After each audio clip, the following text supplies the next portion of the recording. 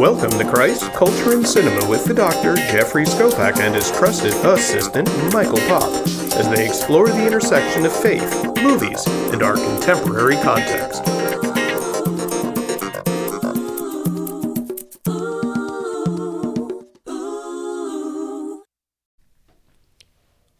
Welcome back to Christ, Culture, and Cinema. How are you doing today, Michael? I am doing wonderful. I'm excited. The baseball season is getting off to a start, but I know we got bigger fish to fry. Yeah, we are only a few short days away from the Masters. The Masters. And by the time this podcast drops on the airwaves, we will be into the practice rounds and walking the hallowed grounds of Augusta National. I know it's special to you someday. To me, it is the best sporting event of the year. Did you know that years ago when they were protesting Augusta National for not having any women members and CBS started to quake in their boots a little bit and some of their advertisers, the Masters said, yeah, fine, we don't need any advertisers. And they ran the Masters that year without any commercials. And CBS agreed because they know what a cash cow the Masters really is. They had a little power. You know, right now we're living in a time where people are protesting some of the election voting and election changes in the state of Georgia. They want people to protest the Masters. Not gonna happen. Definitely not gonna happen. Not at all. Yeah. Just not the case. You know, so to kind of usher in our time for the Masters, we're gonna visit yet another golf movie, and then we're going to take a break from golf movies. I've noticed we've done quite a few, but gee, I wonder why. However, good stuff though. This is however, this is, I would tell you, this is not a golf movie, which is really crazy to say. I saw it was called Animal House on the Golf Course. That's really what it is. Today we're going to take a look at the movie Caddyshack, written by Harold Ramis, Brian Doyle Murray, and the late Doug Kenny. I know Harold Ramis is also the late Harold Ramis now, He is too. Now, yeah, which is crazy. We have to say that. But a little bit different. Doug Kenny died about a month and a half after the movie wrapped up production. I don't know if he ever saw it on the screen. Yeah, he, co-founder National Lampoon's Magazine, Radio Hour, was an up-and-comer, and it was a lot of pressure on him and Harold Ramis to write the follow-up to Animal House. Yeah. And the way they pulled on to Brian Doyle Murray, who based a lot of the Caddyshack stuff, the caddy stuff was on his life growing up as a caddy. So it was kind of a neat way they put it together. It really changed a lot. They sure did. Now, Harold Ramis would take the director's chair on this movie. It was released on July 25th, 1980. It cost a total of $6 million to make. My suspicion is $5 million of that was on the Chevy Chase, on the the destruction of the golf course, the destruction of the golf course, and the party paraphernalia that the cast was known for imbibing in. There was some suggestions about that. In fact, they said at one point they were looking to possibly remove Harold Ramis from directing because he was struggling, and there was some concern about what was going on. But he pulled it together. Yeah, well. It made $40 million, so they did get a return on their investment, and it was all here in North America. It really did not have an international appeal. Now, this may be one of the most quoted movies of all time. A lot of great quotes. I can't play a round of golf without somebody quoting something from this movie. It really is quite amazing. Yeah. It is a movie filled with one-liners. But let's take a look at the cast first. So the cast was made up of some of the great comedy minds of the time. Oh, yeah. Chevy Chase, huge star in 1980, played Ty Webb, kind of the wealthy bachelor country club oddity. But also National Lampoon's Vacation. How about Fletch? Oh, he was tremendous in Fletch. Yeah, that was shortly after. Yeah. Yeah, he'd just come off, with Goldie Hawn? what was the big one he had just done after SNL with Goldie Hawn? He won an Academy Award or was nominated for an Academy Award for it. Can't remember. We'll come back to it. It was good. He was ready. Most people know this movie because of Rodney Dangerfield, who played Al Cervic, the real estate developer developing condos adjacent to the golf course. You know, this was his movie debut. This was really his splash on the screen. Guy. Stand-up comedian. Not a stand-up guy, but a stand-up comedian up to this point. Stand-up comedian, and then would later on make a kind of a niche movie, Back to School. So good. Yeah, good movie. He was good in that. Ted Knight plays Judge Snails, and he is brilliant in this role. He is a straight man to all the comics around him. Oh, definitely. And yet his comedic delivery is just so on point. You watch some of the behind the scenes, and he was frustrated because he was serious, and they were all ad-libbing a lot. Because I said most of Rodney Bill Dangerfield and Bill Murray. And, that was so ad-libbed that it bothered him. Oh, yeah. Yeah, he was. And again, what was Ted Knight known for? The Mary Tyler Moore Show. Right. All those years that he was, you know, the anchor man on the Mary Tyler Moore Show. The one who plays really the star of the movie, supposedly the main character, if there is one, Danny Noonan, is played by Michael O'Keefe. And, you know, he'll go on to have some niche roles. Did you see who they originally had planned for that role? No, who is that? Mickey Rourke. Oh, that would not have been good. It would have been a different movie. Very different movie. Yeah, it was a good move to switch that out. Yeah, Michael O'Keefe would later on show up in the movie Michael Clayton. So, you know, he's been in a few things, a few serious things. Of course, Carl Spackler, the groundskeeper. So good. Played by the one, the only, Bill Murray. Bill Murray, yeah. And he's fabulous in it. And yet his character, as we will talk about, really serves no purpose to the storyline whatsoever. Punchlines here and there, that's about it. And he's the one most people quote. As we look at the movie clips on YouTube, you know, they have their own clips 1 to 9, and he is in 7 of the 9 clips they show. Well, if you watch that, you think it's all about him, and it's really not. Yeah, and just think about some of the movies he'll go on to make. Stripes, Groundhog Day. Meatballs was one of my favorites. Meatballs. So good. How about later on? Cameo kind of appearance in Zombieland. Yeah, he's in a lot of stuff. And of course, we love the Murray brothers. They have the Caddyshack restaurant here down by the World Golf Hall of Fame. Yeah. They come and do a lot of charity events. And of course, Bill Murray's a huge Cubs fan. He's a huge Cubs fan, but also a huge golfer. Huge golfer. And that comes back to his growing up with Brian Doyle Murray, his brother, and working in a Caddyshack. You went Brian Doyle Murray. You must talk about Lou. Yeah, we can talk about Brian Loomis. Doyle Murray. He plays Lou Loomis. But, you know, here again, Brian Doyle Murray, the lesser known of the two brothers, but very talented. He's in Groundhog Day. He's in Wayne's World. He's in the movie Scrooged. He's all over the place. Let's take a look at some of the females in this movie. Sarah Holcomb playing Maggie O'Hooligan. I love the last name, Maggie O'Hooligan. Yeah. She's the waitress with the Irish accent there. What was she known for? Animal House. That's right. I forgot. She was the mayor's daughter in Animal House. Yeah. Yeah. How about Cindy Morgan, who plays the judge's irreverent niece? She's the eye candy in the movie. You bet. You know, she was in the movie Tron. I did not. There you go. Tron. Oh, wow. Yeah, she was in the movie Tron. How about Scott Columby, who plays Tony D'Annunzio?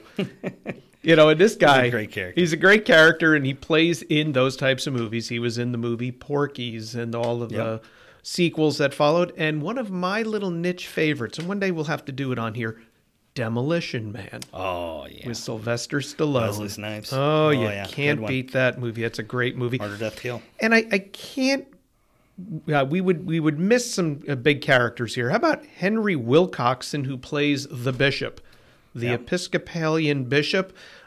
Did you know he was in the Ten Commandments? I did not. I miss that. He was in the Ten Commandments. And personally, one of my favorites and one of my favorite lines in the movie is Wang, who is the partner with Al Cervic. Right. Do you know he was played by Dr. Dow, who is not an actor? I did not. They plucked him off of a university campus. He was a Chinese national. He was a professor at one of the schools out there in California. They just grabbed him for Rodney's part. They just grabbed him. I think this is his only acting credit. So there you go, Dr. Dow. Great line in the movie, though, is when he gets out of the car and he's taking pictures and he goes, "Hey, Wang, it's a parking lot." I just love that line. It's, taking all these pictures. No stereotypes on that one. No, he's got the camera around his neck. None whatsoever. Yeah. Now, what's amazing is this is considered one of the top 5 comedy movies of all time. Huge, yeah. Top 5. And ESPN rated it the funniest sports movie of all time. That's good. I'd kind of go there. I don't know. Major League's pretty funny. There's some good ones. That's more serious. Yeah. I can't think about a funnier one. I'll go with that.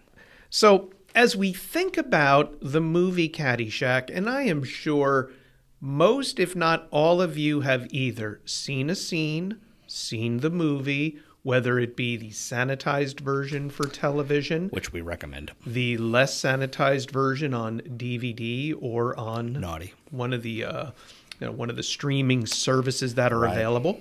I really thought about this. How do you talk about a movie that at the end of the day has no story? That's it's a fun one, but really you almost got to cover a character, and then you're like, well, what was the point of that character? In the end, it's a gambling bet. What does it all come down to? How Danny gets to go to college? I mean, it's the gambling bet does not tie into the initial part of the story, which is this kid, Danny Noonan, who's a caddy working at the Caddy Shack at Bushwick Country Club. Saving his dimes. Trying to get a caddy scholarship, wins the event to get the caddy scholarship, but then gets in trouble with the judge, who is the chairman of the club, and then ends up picking up the place of Al Cervic in this illegal gambling match, and will ultimately sink the winning putt.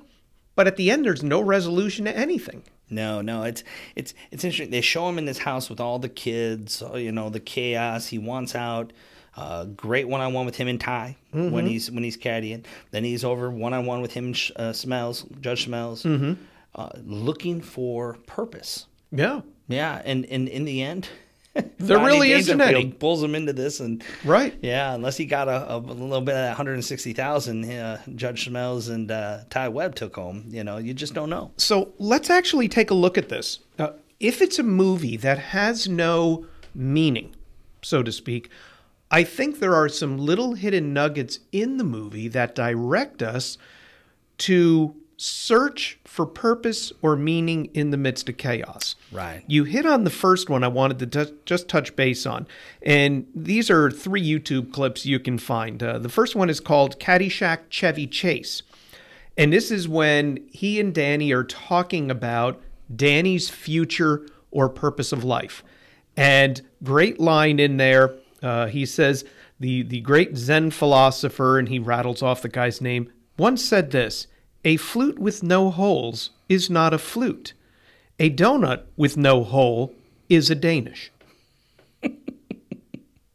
And meanwhile, he's sinking every putt barefoot as he's kind of jumping around the course. And then he says, as he's on the green, the shortest distance between 2 points is a straight line. And he kind of bumps the ball over the golf ball and into a hole. And he goes, "That was amazing. You didn't miss any of them." And what is Ty's response? "Thank you very little." Thank you very little. What's the point? There is no point. Mm-hmm. So Zen philosophy provides ultimately no point and no meaning to Danny's life, who's searching for meaning. Yeah, and it's interesting you went with that one, because I was looking at the clip, Be the Ball, with Ty Webb and Danny, where he's actually caddying. Mm-hmm. And it's where he says, "There's a force in the universe that makes everything happen." Yeah. Well, it's true. The Holy Spirit. I mean, we believe in that. It's like, well, there is a force that makes things happen. But when you look at it through the lenses of Zen philosophy, there really isn't. Take a look at another scene. Another one is, and this is the one that is so quoted all the time, under Caddyshack, Dalai Lama. And this is when Carl Spackler, who works for the greenskeeper, Sandy, the Scotsman, is at the Caddy Shack explaining to one of the caddies his trip overseas when he gets off a ship and he finds himself in the ancient lands of Tibet, where he picks up a job as a caddy. And he's going to caddy for the Dalai Lama himself, the 12th son of the Lama, flowing robes, spectacular. What does he do, though? He unfolds this whole thing as, the Lama hits the long ball and gets to the end of the round. And Lama. Hey, Lama, have a little something for the effort. And the Lama says, no. He says, instead, upon your death, you will have total consciousness. So I got that going for me. Which is nice. Again. Of course, the whole time, isn't he holding like a sickle to one of the caddies? Yeah, he's holding a sickle up to the kid. No, it's a pitchfork up to the... Right, keeps poking the kid in the neck. But the point is, here again, we're looking at this kind of Buddhist ideal, this Buddhism ideal. And yet, there is no purpose. There is chaos. Right. Carl is the symbol of chaos in the movie. Wherever he is, it has no point to the movie whatsoever. It's just churning up the pot, stirring up the chaos all around him. It's interesting. The scene they filmed after the production was over between him and Chevy Chase, the night golfing one where he's in there and he's making his own grass to golf on and smoking. You play on it and you smoke it. That whole scene. They added it in because they had these two huge stars that had a conflict on SNL. They wanted to bring them together for this. Right. The two of them, Harold Ramis, wrote this silly scene. Yeah. That's huge. And again, what is Spackler's point? He's growing grass. Yeah. You can play on and smoke. It shows a purpose. I mean, he's searching. It still shows the whole point. It's still searching. Yes. And then, to me, the one that really kind of brings this all home of the chaos is the symbol, you would think, of stability and purpose. Judge Mills. No, I'm going to go somewhere else. Where are you going? I'm going to go with the bishop. Oh, yeah. And again, we bring in the intersecting character of Carl Spackler, who represents all chaos in this movie. And they go out to play. The weather is getting stormy. And it's the bishop's final round on YouTube. Bishop's final round on YouTube.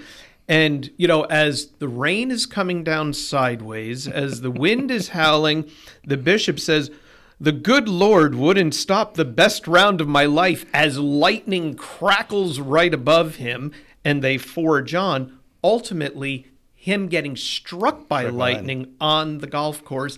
And what is his declaration when he is back in the clubhouse with the judge and everyone else? There is no God. There is no God. Yeah. Again, bringing in all this chaos into the scene. It gets me thinking. When I watch a movie like this, you go, where in the world is a crossover into our current culture? My word to this movie is, where isn't there a crossover into our current culture? Searching for purpose?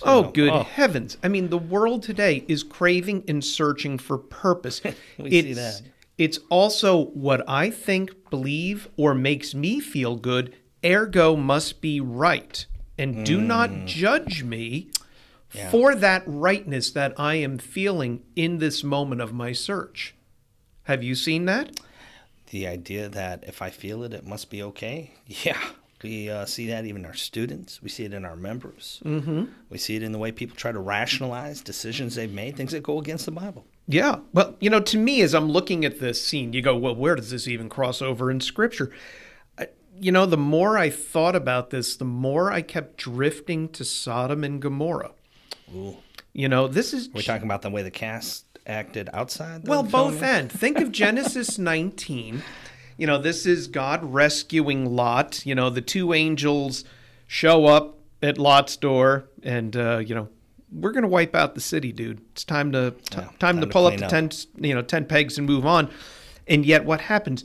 In Genesis 19, verse 4 and following, the crowd shows up, the guys, and they want to lay with the two angels. Yeah, it's a little weird. It's very weird, very creepy. It kind of wigs us out a little bit. Now, we look at that scene of chaos. Let's go back to Caddyshack. How about the pool scene for a moment? The 15-minute time slot for the caddies swimming. And in all this chaos and in craziness, all of a sudden, there's synchronized swimming. And then that scene ends quickly, and the next thing you know, they're back to the chaos.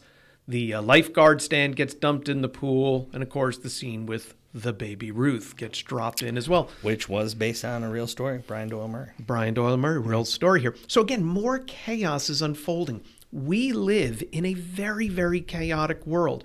And when we can sit back and laugh at a movie like Caddyshack, which ultimately has no purpose, has no meaning, it shows people searching for meaning, and yet we as Christians know there is greater purpose to life. There is greater meaning to life, that we don't kind of drift through the world or drift through life like a Carl Spackler or a Ty Webb or any of these characters, because ultimately there is something greater, larger, grander than who we are. Right. Well, and really, you mentioned at the beginning, we quote this movie a lot. I know I've said to my son, I don't know if you have, but world needs ditch diggers too, right? What was it? He was struggling. Not going to get into college.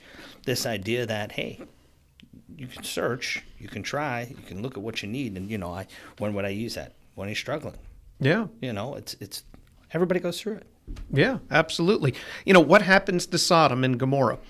Genesis 19:23, the sun had risen on the earth when Lot came to Zoar. Then the Lord rained on Sodom and Gomorrah sulfur and fire from the Lord out of heaven, and he overthrew those cities and all the valley and all the inhabitants of the cities and what grew on the ground. But Lot's wife behind him looked back, and she became a pillar of salt. And I think in life there is that moment. This is Danny Noonan. Think about Danny Noonan for a moment. He is presented with a moral and ethical decision. Should he throw everything away? That he was working for. The Caddy scholarship, doing what's right in the eyes of his parents, Roman Catholic parents. Remember that? How do they show that? Lots of brothers and sisters running around the house. And he has the Caddy scholarship in hand. But if he participates in this illegal match, taking the place of Al Cervic against the judge, he's going to lose it. And he does. He's Lot's wife.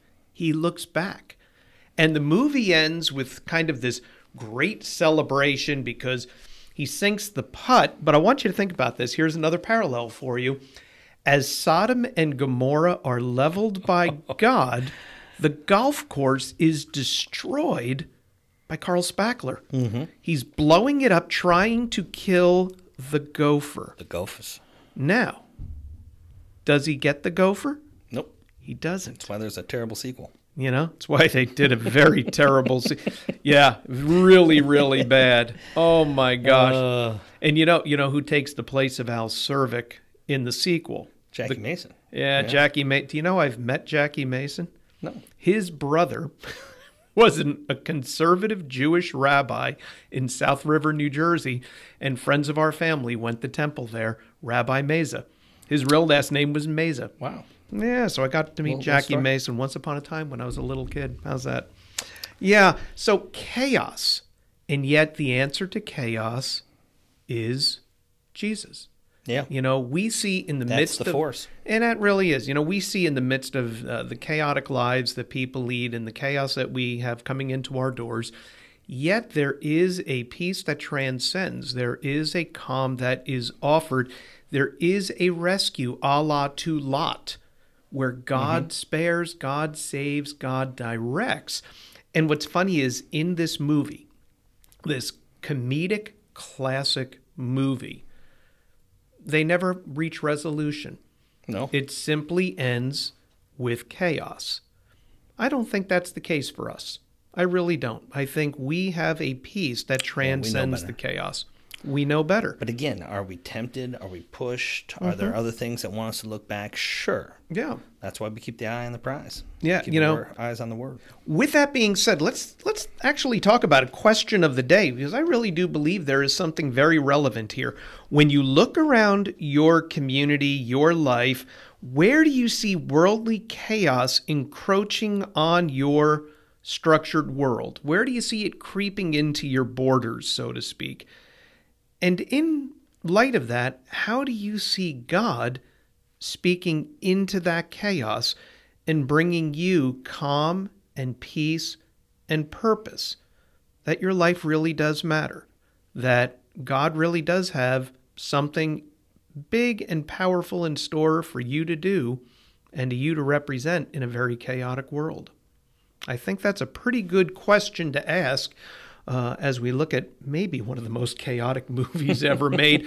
We didn't even touch on the fact that the movie almost got shut down a few times because the cast was totally out of control with their parties and the like, and even the country club had no idea they were going to blow it up the way they did at the end of the movie. So something to think about. We want to thank you for joining us today for Christ, Culture, and Cinema. Next time we will journey into Zombieland with Woody Harrelson. Until next time, we'll see you at the movies.